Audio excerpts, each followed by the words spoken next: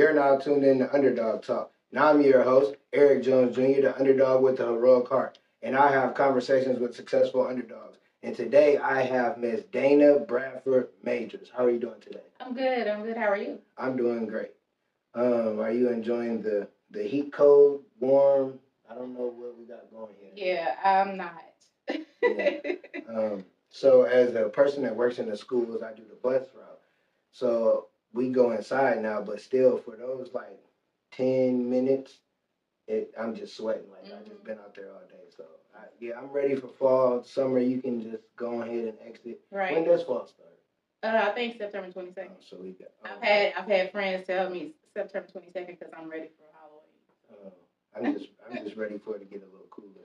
So before we get into today's conversation, I have a team, AAU team. We are called the Youth Cheat Code, and we have a fundraiser, and we're trying to raise money for gym rentals, more jerseys, training equipment, and trainers for our kids. They're 4th and 5th grade.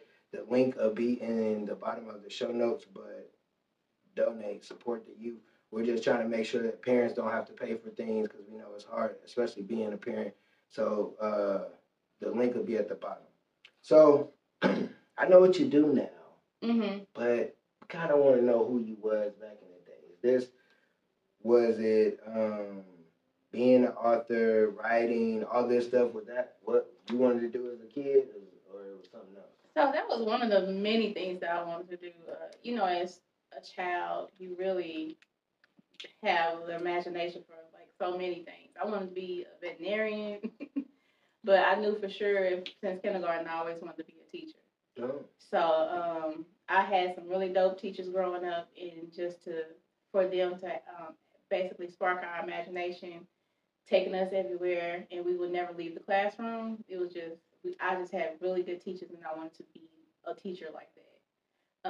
I would say probably around 3rd or 4th grade, I started essentially trying my hand at writing, and I remember writing all these stories for my 4th grade teacher, and she just like, oh, okay, you got another story this week, and I'm like, yeah, read it, so she would, you could tell she was being tired, but she never clipped my wings. She would never say, Dana, not right now. Mm-hmm. So I would always give her the stories, and she would either tell me that you did a great job, or she was like, oh, you need to work on this one, so that's something that I've always wanted to do as well. So I didn't really get into actually writing for myself until I moved here to Indianapolis. And I remember writing in 2009 A Very Different Butterfly because growing up, I was always like the black sheep, people say.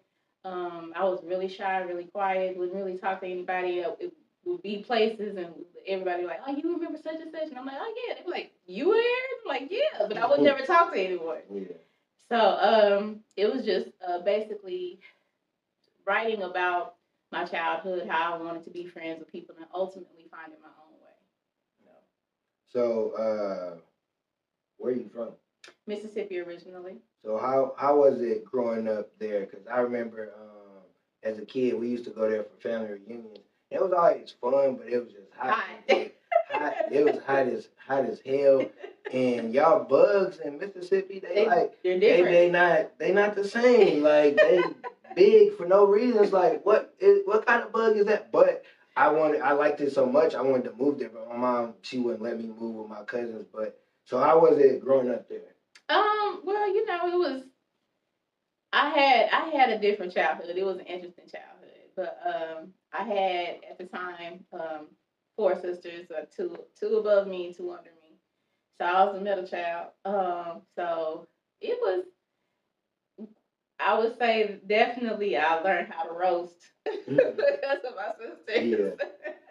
But it was fun. We used to go to New Orleans, Louisiana a lot. My mother is originally, her people from New Orleans, so we used to visit and just basically soak in that culture, and just basically come home and just be a regular old country kid running outside, no shoes on, just it was. I would say I had a pretty good childhood growing up. Yeah. I'm from a small town, Michigan City, so it's like probably when they like in Mississippi have all the different. It's like a small city, but it was more white people than it was black people. So you dealt with some type of racism, but you kind of click with your people because everybody knew everybody. Everybody was related. I wasn't related to a lot of people because my dad was from Chicago, and then my mom's family was from Michigan. So I wasn't related to people. My childhood was different because I have family, but I don't have family. Like my friend's family was my family. Like people be having stuff with their family or like family reunions or Sunday traditions. We didn't really have that, so it's like, man, I don't really know what family is like. So it was me going outside playing. That's it, and coming in and eating all the food. But I do know how to roast too, because kids used to try to roast me, and I had to get to the point of like, you're not about to keep roasting. Exactly. You have to learn. I would say my sister know how to roast, but she don't. But she know how to because I was roasting. Like I was just a funny person. But we get it from my mom. She thinks she not. We get everything how we act just from her, and she'd be like, no. So, you say you were writing at a young age. You had some good teachers. I don't really remember my teacher. Well, our school was. I really don't remember too many teachers because I was bad. I didn't like school, so it wasn't like I had no teachers that really probably cared for me. So it's funny because I had that experience, but then I ended up in education. It's like, huh? I didn't like school, but now I've been in education for 7 years. So, but I do remember writing like at a young age, like writing those little books that you were supposed to write. So, what was like your imagination as a kid? Was it like you were superhero? Were you like an everyday person kind of writer? Like, what was your stories like when you were younger, or do you remember? I can remember one story in particular. It was space bears in the search for honey, but honey was spelled backwards. So basically, it was you have these intergalactic space bears, and they're traveling the galaxy looking for this specific type of honey, and they come to Earth and they're exploring. It was supposed to be like a series, but of course, I was only in the 4th grade, so so it was short lived. Yeah, but that's cool that you remember that because sometimes we don't remember stuff like that. But why did you spell it backwards? Do you know why? I was really into sci-fi growing up. So Quantum Leap. We used to watch Star Trek every now and then Star Wars for sure. So like we were really into Wi-Fi. My mom would allow us to watch scary movies and sci-fi movies like RoboCop and things like that. So I was really into that growing up. And then of course Thundercats, He-Man, She-Ra, all that good stuff. I don't know what you talking about. Yeah, I heard of those, but I never got into sci-fi. Like I got a Star Wars shirt, and this dude at work was like, "Oh man, you up on the series? What are you talking about? I just got the shirt." Because you thought the shirt was dope. That's so sad. Yeah. I never really got into it. I remember in 5th grade we went to a field trip to watch it at the movie theater, and I was like, okay, this movie cool, but I never sci-fi, none of that. Get my daughter, she loves it. She watches that stuff. I don't. Oh man, scary movies. So like the Mandalorian, none of that. You missing out. No, I don't know. Like I was the type of kid. I was outside, and when I was inside, I was watching sports, mainly basketball. So it wasn't like I watched. I mean, I caught the shows that people watch, but I wasn't really a big. I'm still not like even movies. There's a lot of movies I ain't seen. I ain't gonna say them. But yeah, there's a lot of movies. You might have to be revoking some cards. That's what it sounds like. It depends. It depends on the movie, the genre of the movie, because I definitely don't. So, as you got older, because you say you were writing elementary, as you get older, did you continue to write, or were you? Were you always writing, or was it just a younger thing, and then it came back around as an adult?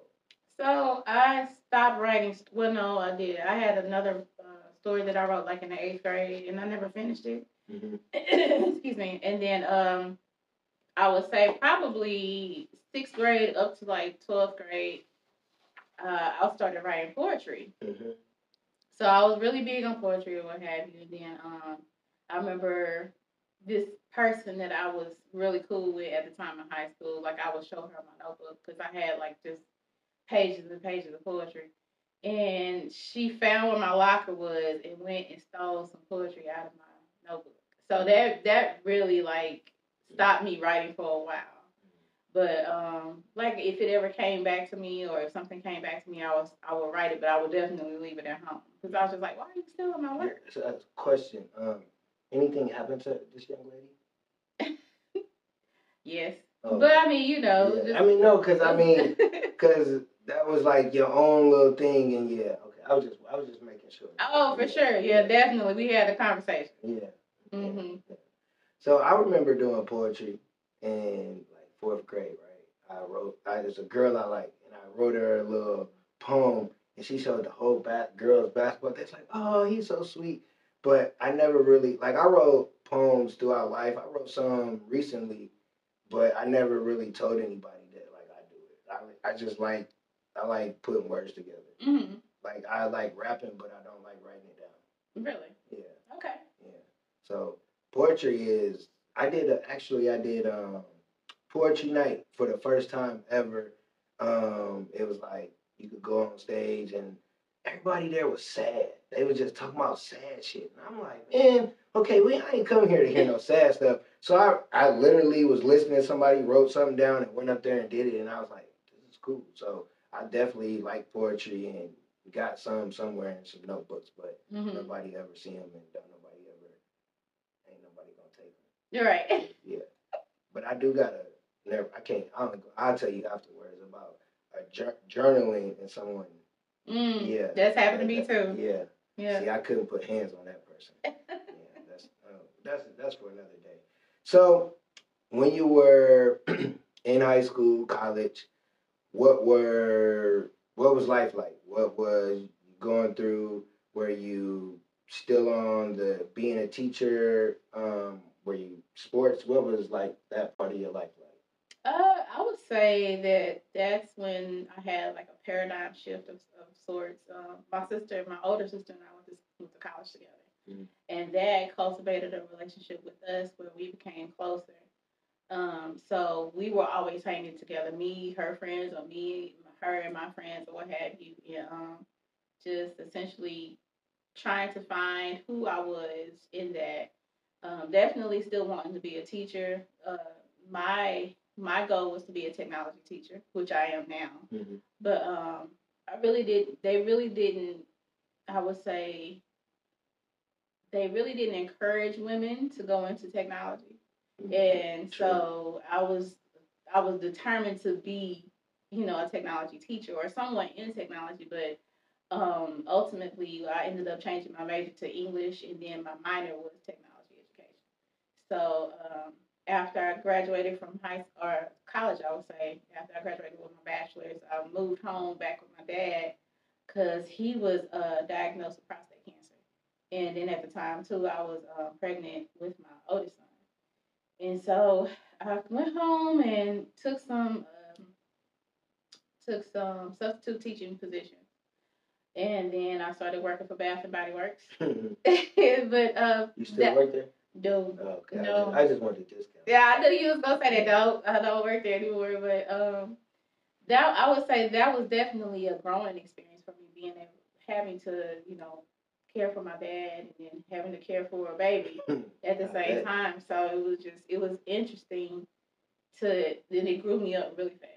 Because I was like, okay, I'm responsible for more than one life now. Yeah. You know what I mean? So, and then the June of 2005, my cousin at the time, he was just basically like, hey, you say you want to go back to school and get a master's? I'm like, yeah.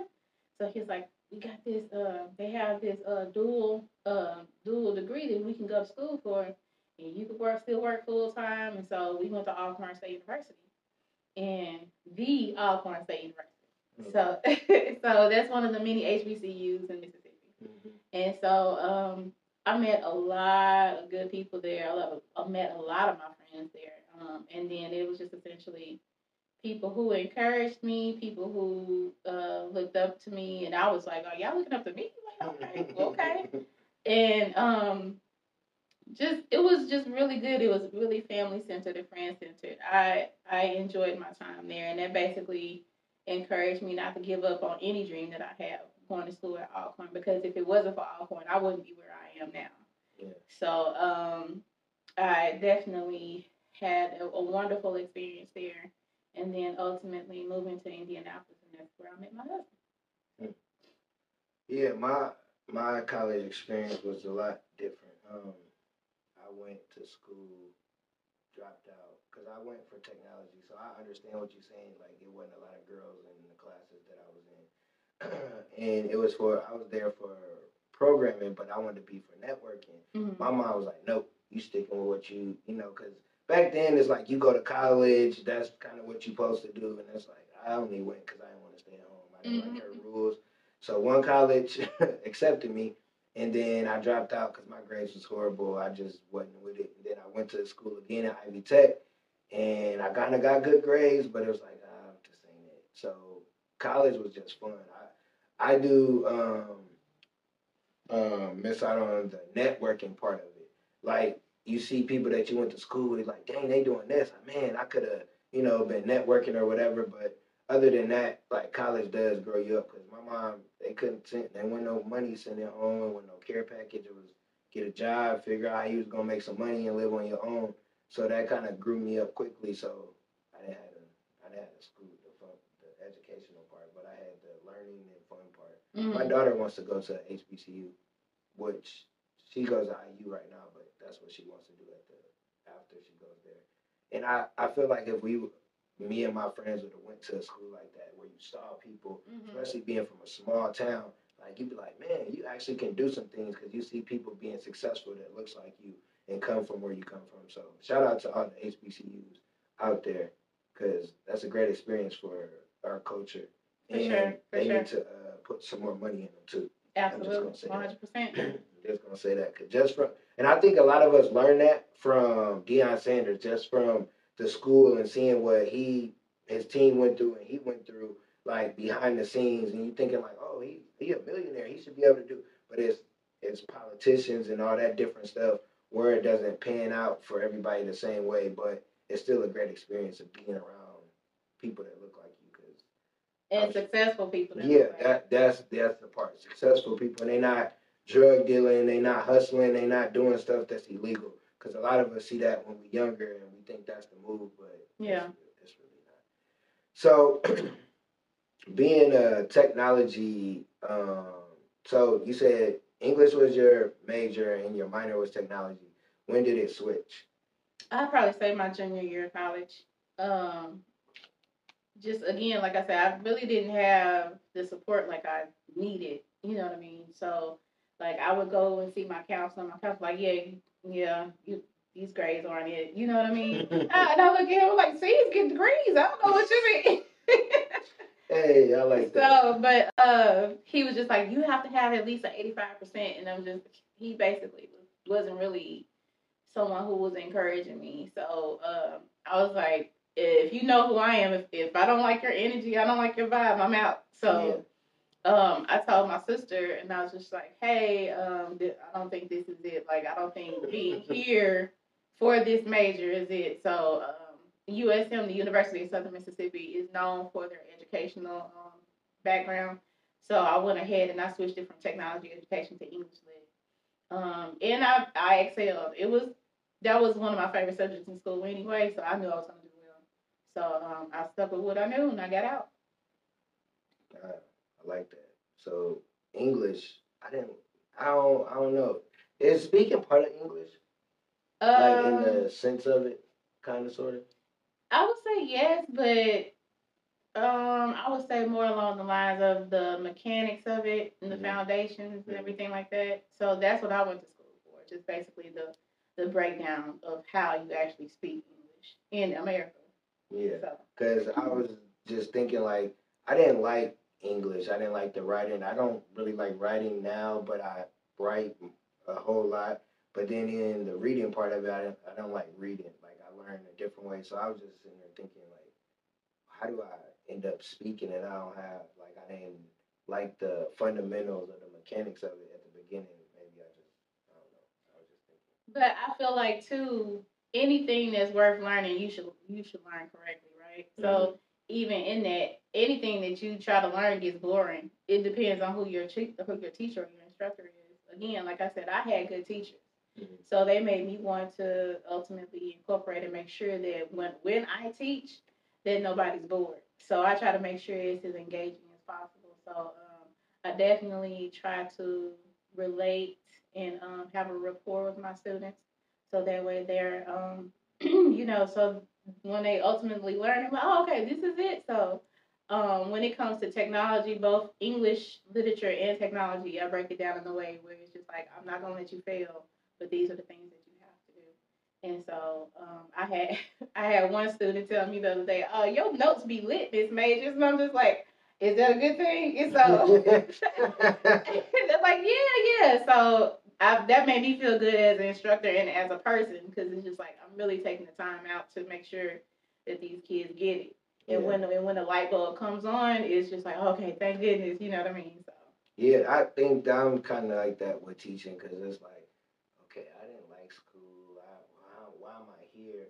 But I realized it's for me to have structure and being able to build up like the rapport. Like a lot of kids come up and tell me all kinds of stuff, and I'd be like, all right, so what? And they're comfortable with me. And then now I can talk to them, or if they acting up or they need some time to talk, they'll come and talk to me, and I can get them back in order. Be like, hey, let's make a deal. Let's do, if you go back and you don't do X, Y, and Z, I get you this. Or and they're like, okay, cool. Or they might be struggling, just help them. So me being a teacher is definitely, I had to take a lot of my personality out of it because I'm fun when it's kids. It's all this, but it's like no, you got to be more serious so they can learn first. So it took me a while to understand that, and I had to be teachable while I was teaching because if I wasn't, I would have been the same old person because I definitely was a rah teacher at first. And I'm like, but I had to learn. So I definitely understand what you're saying with that. So you have your publishing company. Yes, Bradford-Majors Publishing. When did you start it? Why did you start it? And yeah, we'll just stick with those for the first. Okay.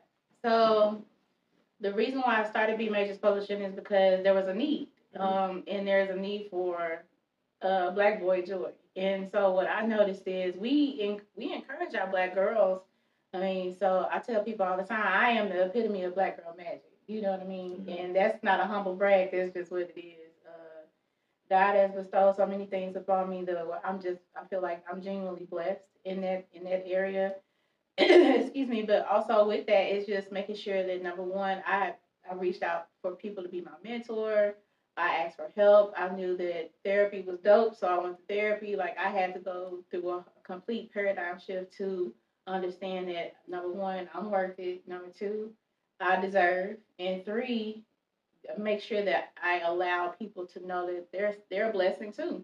So yes, I will tell people all the time, I'm not here to for a seat at the table. I'm here to shake it. So with that, it's just me being a mother of both boys and girls. I noticed that we will pour into our Black girls, but what you will see for the regular for the Black boys, you see sports. You see something that doesn't basically entail just regular daily events for a child that happens to be Black. So with my kids, with my sons more specifically, they may not be into sports. Yeah, well, they are into sports, but what else are they into? You know what I mean? So what brought about Bradford-Majors Publishing is having a conversation with my 11-year-old son now. He's currently 11, but at the time he was 4, and he used to go to school where I used to work. And so we would get ready for school every day. And so he would be asking questions. And so at the time he was really into space and he was really into airplanes and cars and things like that. So he would talk about thrust, air, drag, and all that stuff. And I'm like, I have no idea what you're talking about, son, but okay. But those would be things that we would have conversations about. And so I remember him jumping on the bed and he was like, Mommy, look at me, look at me. And I'm like, oh, baby, don't jump on the bed. And he was like, why not? I'm trying to fly. And I was just like, well, baby, humans can't fly. And so he started asking me these series of questions. He was like, well, birds fly, mosquitoes fly, bats fly. And then he was just like, well, astronauts fly spaceships. And then he was like, we have hot air balloons. Mommy, you said that we can't fly, but we do. And I'm like, oh, shoot, we do. So I was just like, wow, this is really good. This is a really good story. So I put it together. It was in 2016. I put the book together in 2017, and just basically looking for illustrators, publishing companies. And at the time, when I was marketing the publishing company to or I'm sorry, the books to publishing companies, they were just like, oh, we love it, but we don't have a space for that genre, or for that story. So fast forward to 2020, the peak of COVID and quarantine. I spoke with one of my friends at the time, and who was a well-to-do poetry artist, and so he had already self-published like several books, and I was like, "Hey, bro, can you help me? I'm not sure what to do, but I know this is something that we need to do." And so he walked me through the steps. He was like, these are the things that you need to do in order to make sure that you self-publish." So I reached out to an illustrator at the time. Told her, I was like, "Hey, I'm a teacher. This is my budget. What can we do?" And so then she was like, "Okay, great. This is what we can do for this budget." We put the book together on Lulu. And I remember telling my sister, I said, "I think I'm just gonna debut the book on P3's birthday, which is in August." And she was like, "Is the book finished?" And I'm like, "Yeah." And she was like, "Do it now." And I'm like, she was like, "What you waiting on? Do it now." So I was just like, "Okay." So then we went on Facebook Live, and I was just like, "Hey guys, I'm gonna present P3 with his first book, Humans Can't Fly."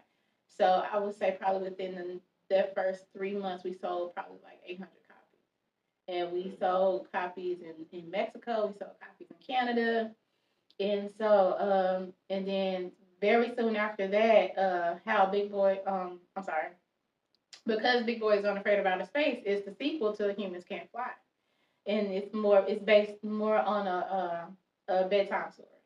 So it was interesting to see that dynamic of, okay, this is a dream deferred to fruition. And so when it happened so quickly, because again we were in quarantine, so everybody's like, "Oh, okay, well, yeah, we don't have anything else to do but to buy these books." You know what I mean? So I would say 2021 was the year that we actually went and made it official with B-Majors Publishing. So that way I was just making sure that, number one, the legacy is left with the company and the organization. If the kids decided that they wanted to move forward with the company, they have full access to it if something were to happen to me. And then two, just basically getting stories from people around the area that's in Indianapolis or in Indiana or anywhere really. But people fail to realize too that this is a one woman show. Yes, I do ask for third party outside help, and then of course, I'm contracting people in. But this is a one woman show, so everything that is transpiring is because of me, and it's very hard work. Yeah, definitely. I love that. It reminds me of the lady. Her name is Natalie. She does the mobile bookstore, and she kind of started because of her son asking her like a question about books and stuff like that. So, and you're right. And I was thinking that to myself, because like I wasn't a reader, but it's like, okay, my son, he's not really a reader, but he struggles with it. So I'm like, okay, let's read together, or let me help him get on it more. Like, my bro was over, he had the boys read a story and then write out what they wrote, and like I had a cousin, he tall, big, everybody like, oh, he plays sports. My man was trash. Like, he is. I'm talking about trash. I told his mom I used to watch him. I'm like, the younger ones, yeah, they got it, but him, he just don't. He was smart, and that's what he does now with computers. And it's like sometimes we can't look at people. I know another guy. He like I don't know what he does now, but he never did sports. But he's 6'7". It's like we can't expect people just because they're tall to go out and play sports. We got to have them to do something else. And then I think with reading or any kind of learning, like you got to figure out what's your learning.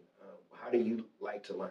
Because I think everybody's different. And then even being a teacher or educator, like you got to understand some of your kids, they might learn better sitting on the floor.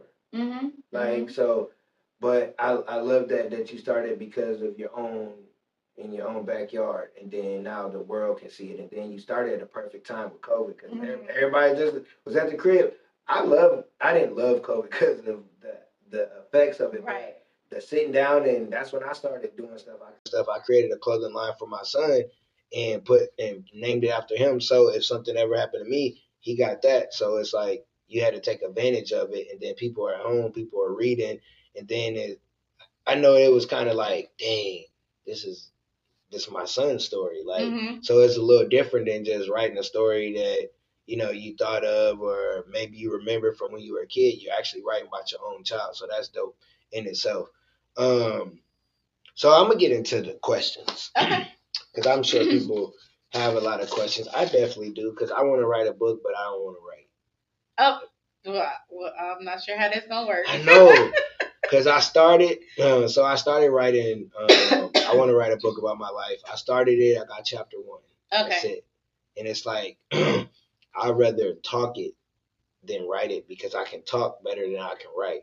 But I don't want it to sound like I'm talking, if that makes sense. I'll leave you to it. No, okay. I'll give you a perfect example. So I'm a co-author in a book.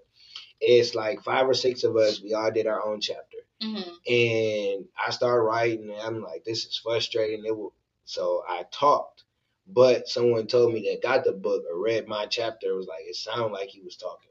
It didn't sound like it was written out. So like that. So I don't want it to sound like that, but I do want to write. I wrote a script, like a play or a TV show about my life, because I live in the hood, and the last 3 years have been crazy. So I have 4 episodes. So I do like to write a little bit. I was like, it sounds as if you like to write. But I don't like, it's like, okay, if you were like, all right, we got to do a book. Somebody going to have to be right there every time I'm writing, because I'm going to write and I'm going to stop. But if you put a mic in front of me, I could talk whatever you need me to do. So I don't know. You can't be an author without writing. That's it. No. Okay, anyways. All right, anyways. What would you say somebody, because I feel like writing a book and podcasting is like everybody doing it. Mm-hmm. A person has book ideas in their head. What would be like the first thing that you would suggest them do? Because I think sometimes people don't realize how much it costs to be an author. It ain't cheap. It's not. It ain't cheap. It ain't, no. I was luckily to get in with some other fellas, and it was cool, but it still cost some money. So what would you tell somebody? Maybe they got the book idea, they don't, they got it on paper, they kind of got it in their head. What would you tell them some of the first things that they should do? The first things first is, number one, do you have the gumption, and do you have the drive to stick with it? Because it's going to be some days where you don't want to do it at all. You don't want to look at it.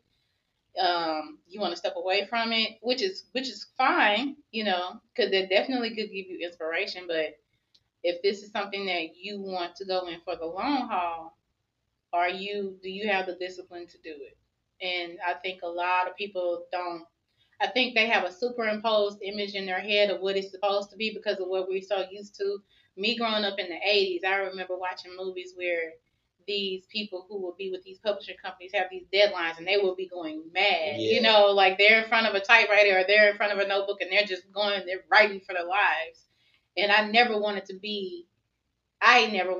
to be like that. You know what I mean? But we definitely have deadlines, but even in those deadlines, like they have to be pushed back because something may have happened, So with that, it has ebbs and flows.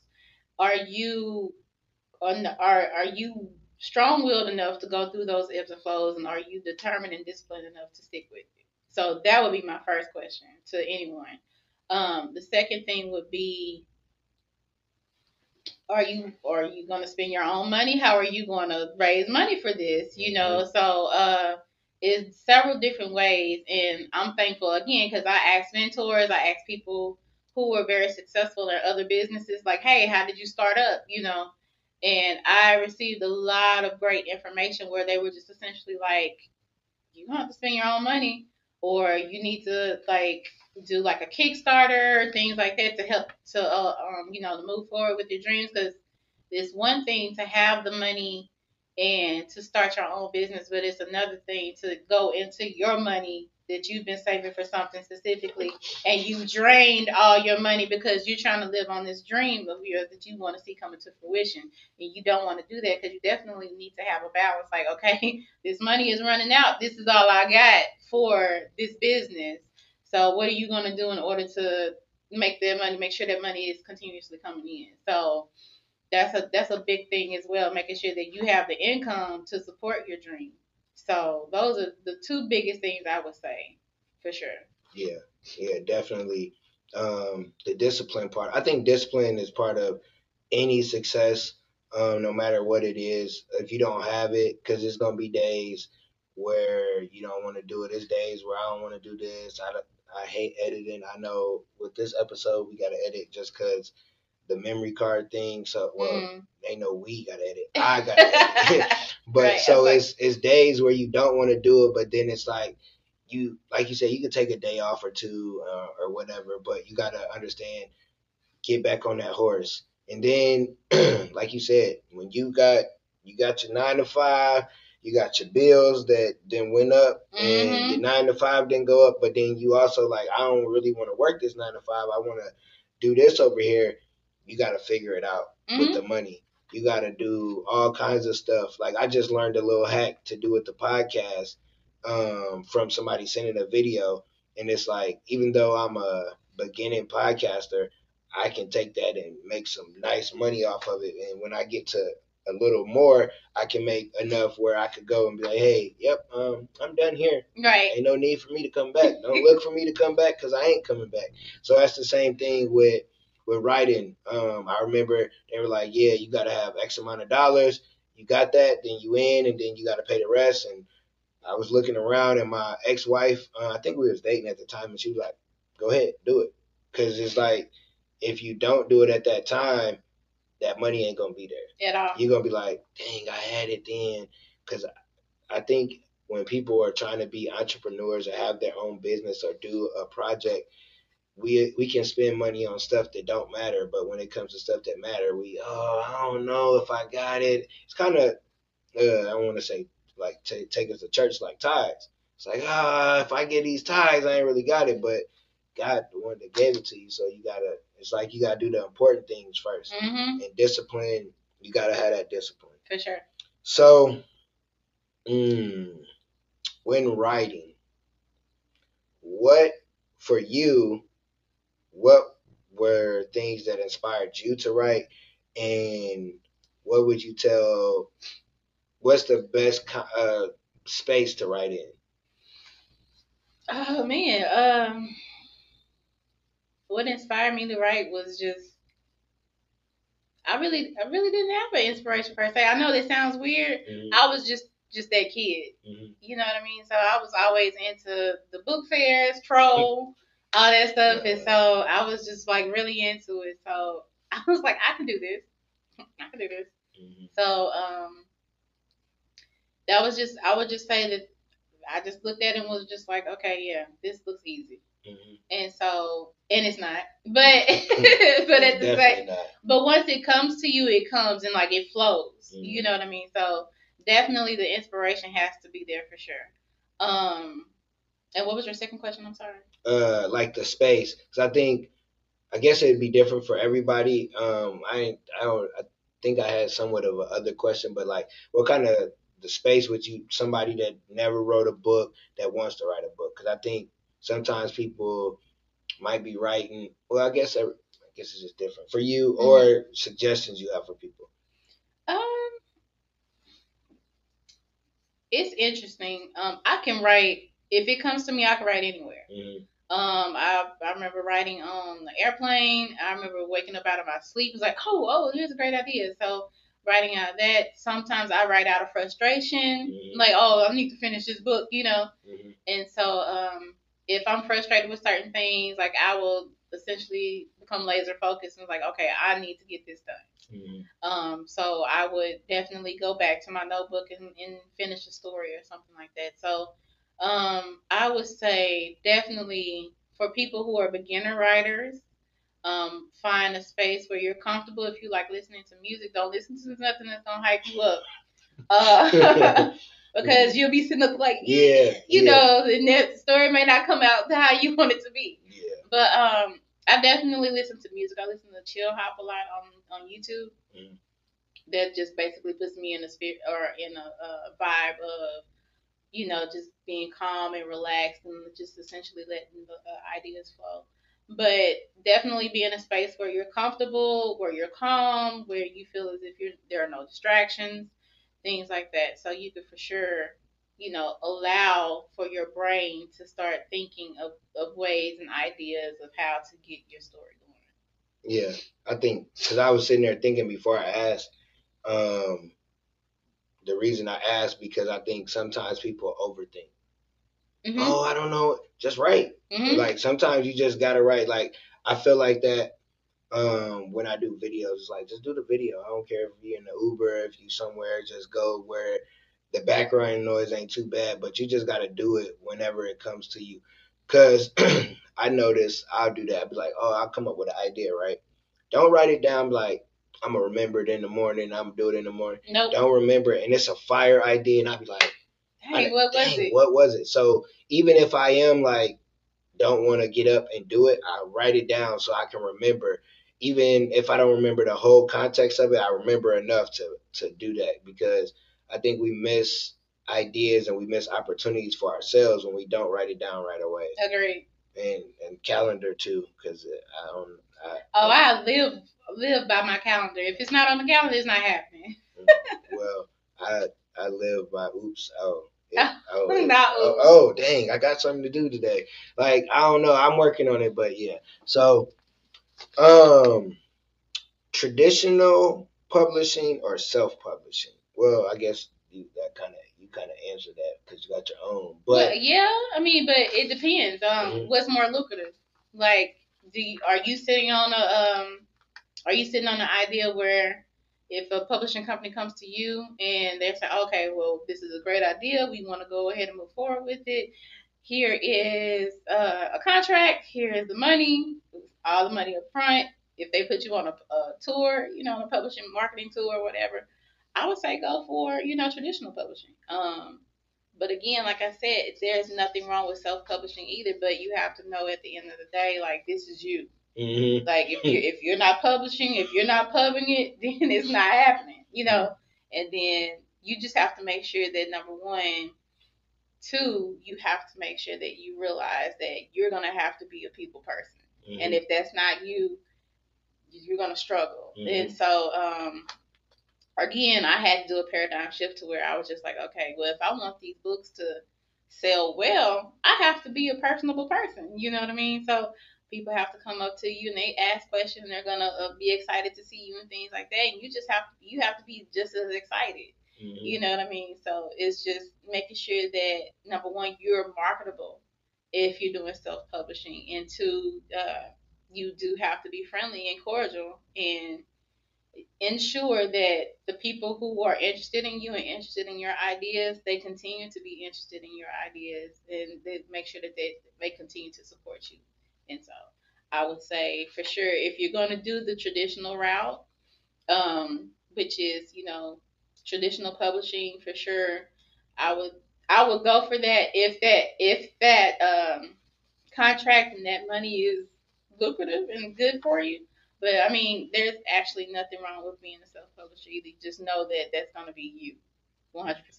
Yeah, and yeah, I think people don't realize that because I had a friend. She just wrote a book, and she was, you know, she did the tradition. I think she did the traditional way, but it's like you would want to do it the self-publishing way, but then when you realize, oh, I gotta do everything. Everything, and it's because I think it depends, like you said.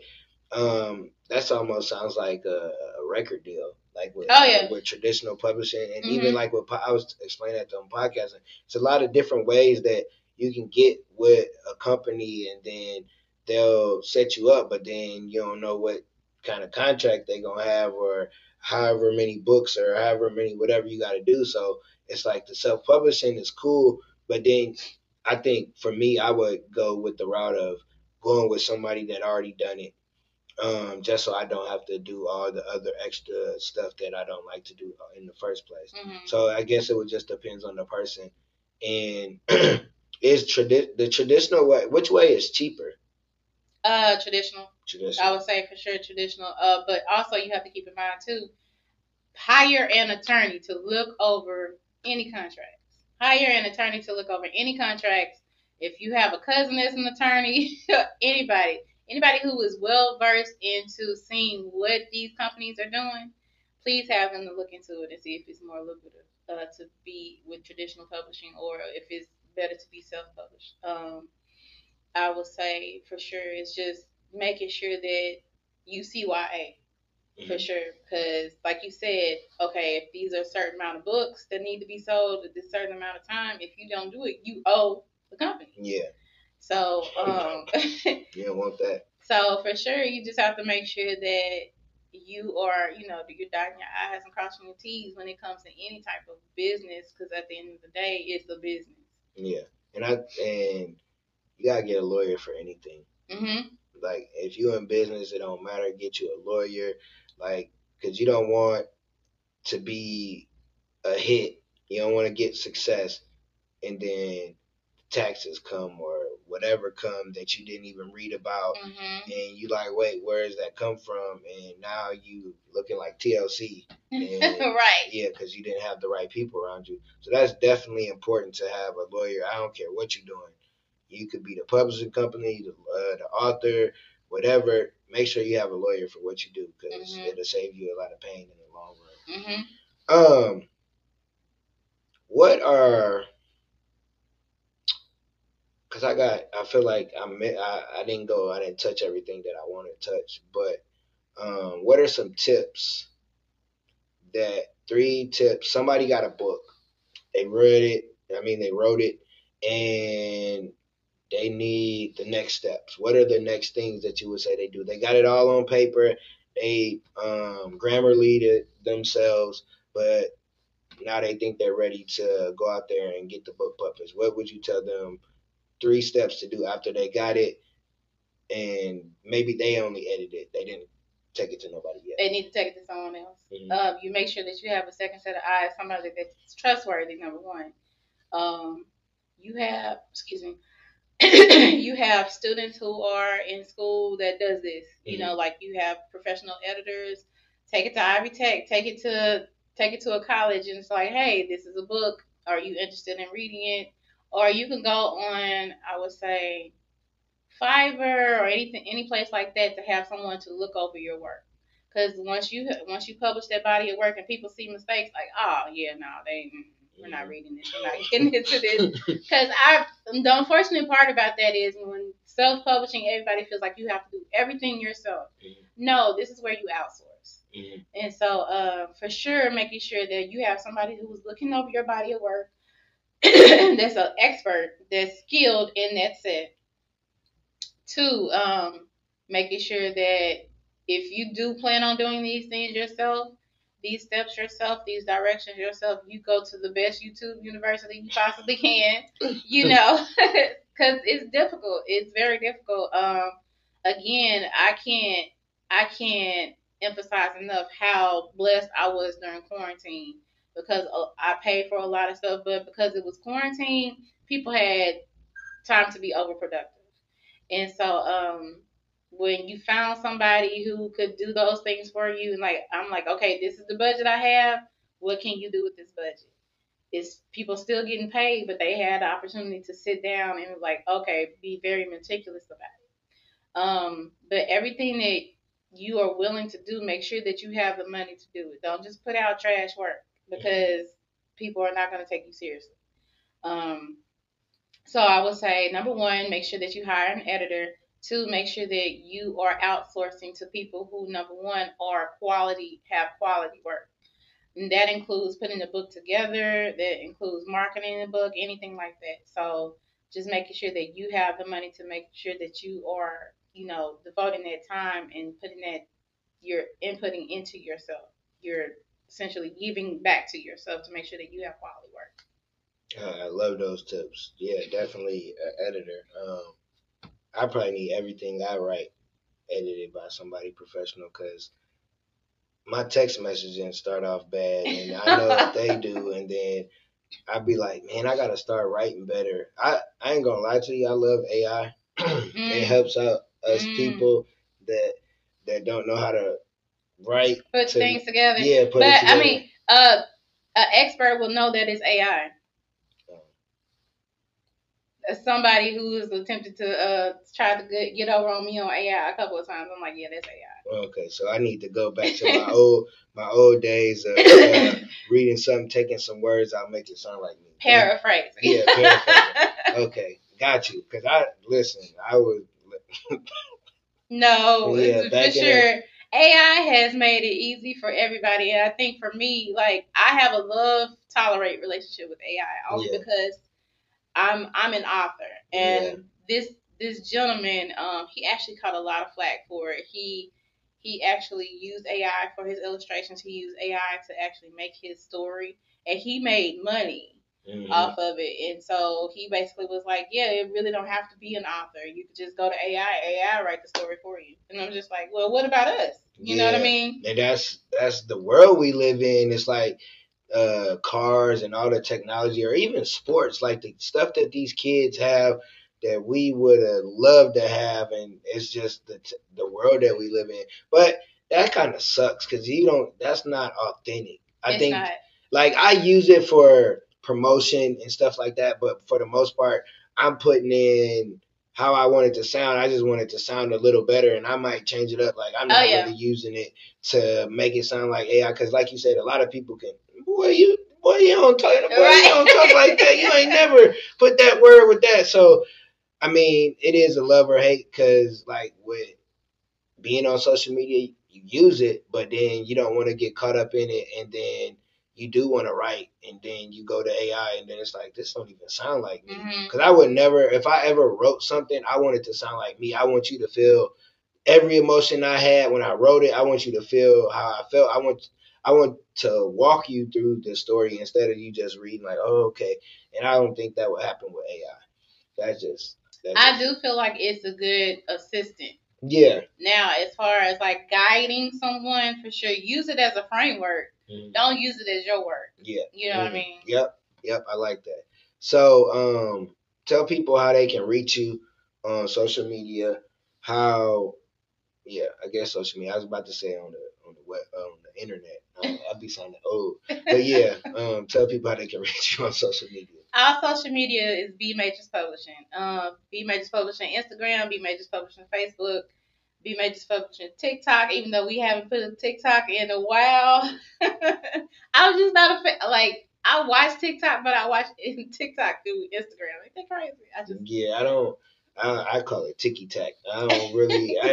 I got on it when I was a preschool teacher, and it was fun because I had a whole lot of video or content from being a teacher. But I don't know. I genuinely cannot do not another social media. Like I am at my social media capacity. Yeah. But I made sure that I have B Majors Publishing TikTok, because ultimately my goal is to have a social media marketer.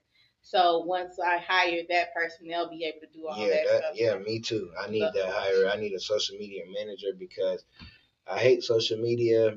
I don't like being on it because it's so addictive. Yes. Like I go on there, post a video, or I'm waiting for my video to load, and I get to scrolling. Now I'm looking at stuff. It's like I don't really want to be on here. Or you just get caught up in.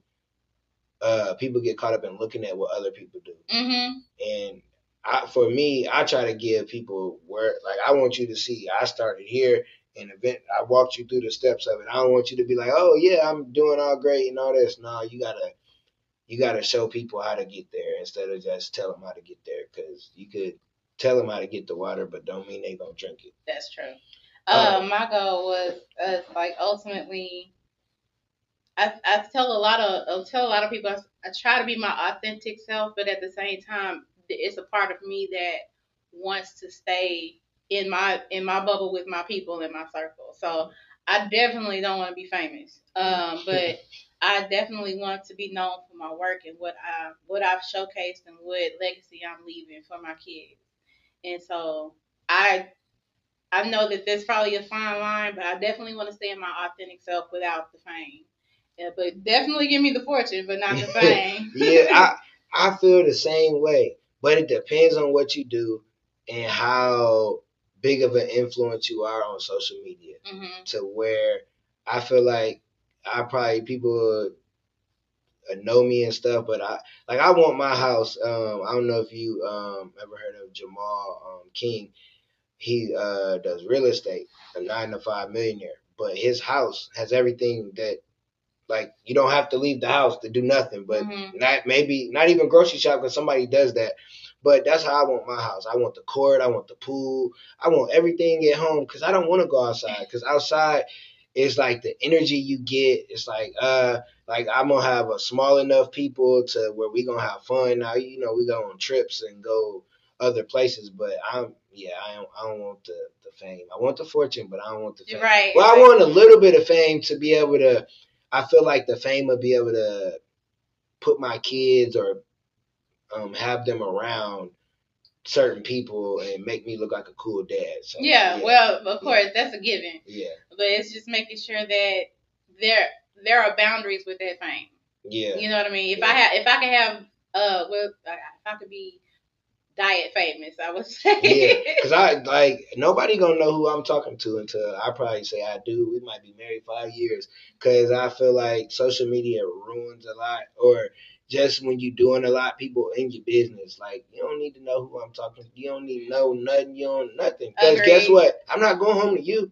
I'm not going home. Like, I never liked social media with relationships. It's like, wow, who is that? They paying these bills? They helping us? They not okay. I don't care what they got to say. Like, exactly. I give two shits about the people on social media, and that's why I don't say much because I say a lot of probably controversial stuff because I think outside the box and I just like to question everything.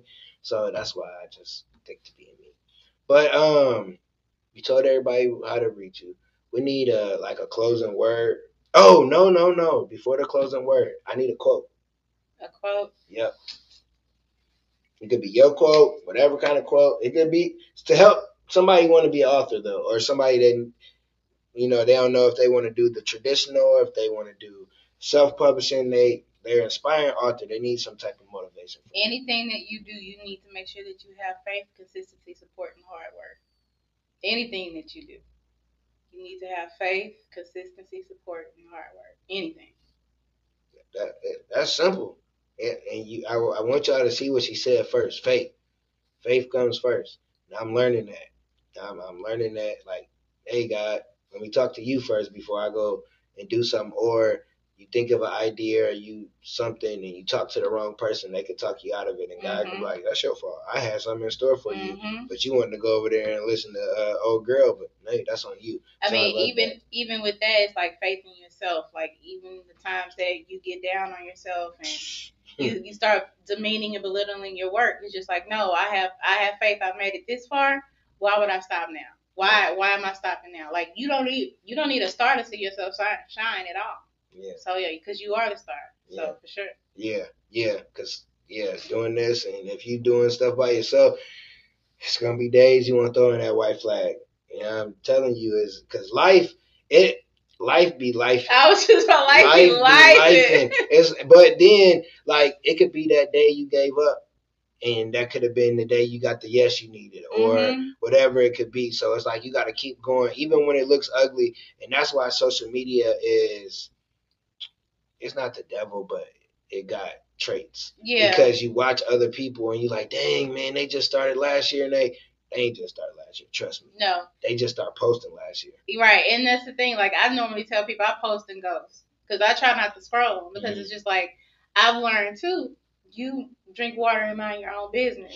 Like, mind your business. Make sure that you're paying attention to your family, your business, and that's it. Like, you could be friends with people. That's not a problem. Like, you can have people to confide in or whatever, but for the most part, mind your business. So, for sure. Yeah. Excuse me. What she said, mind your business. I mind my business.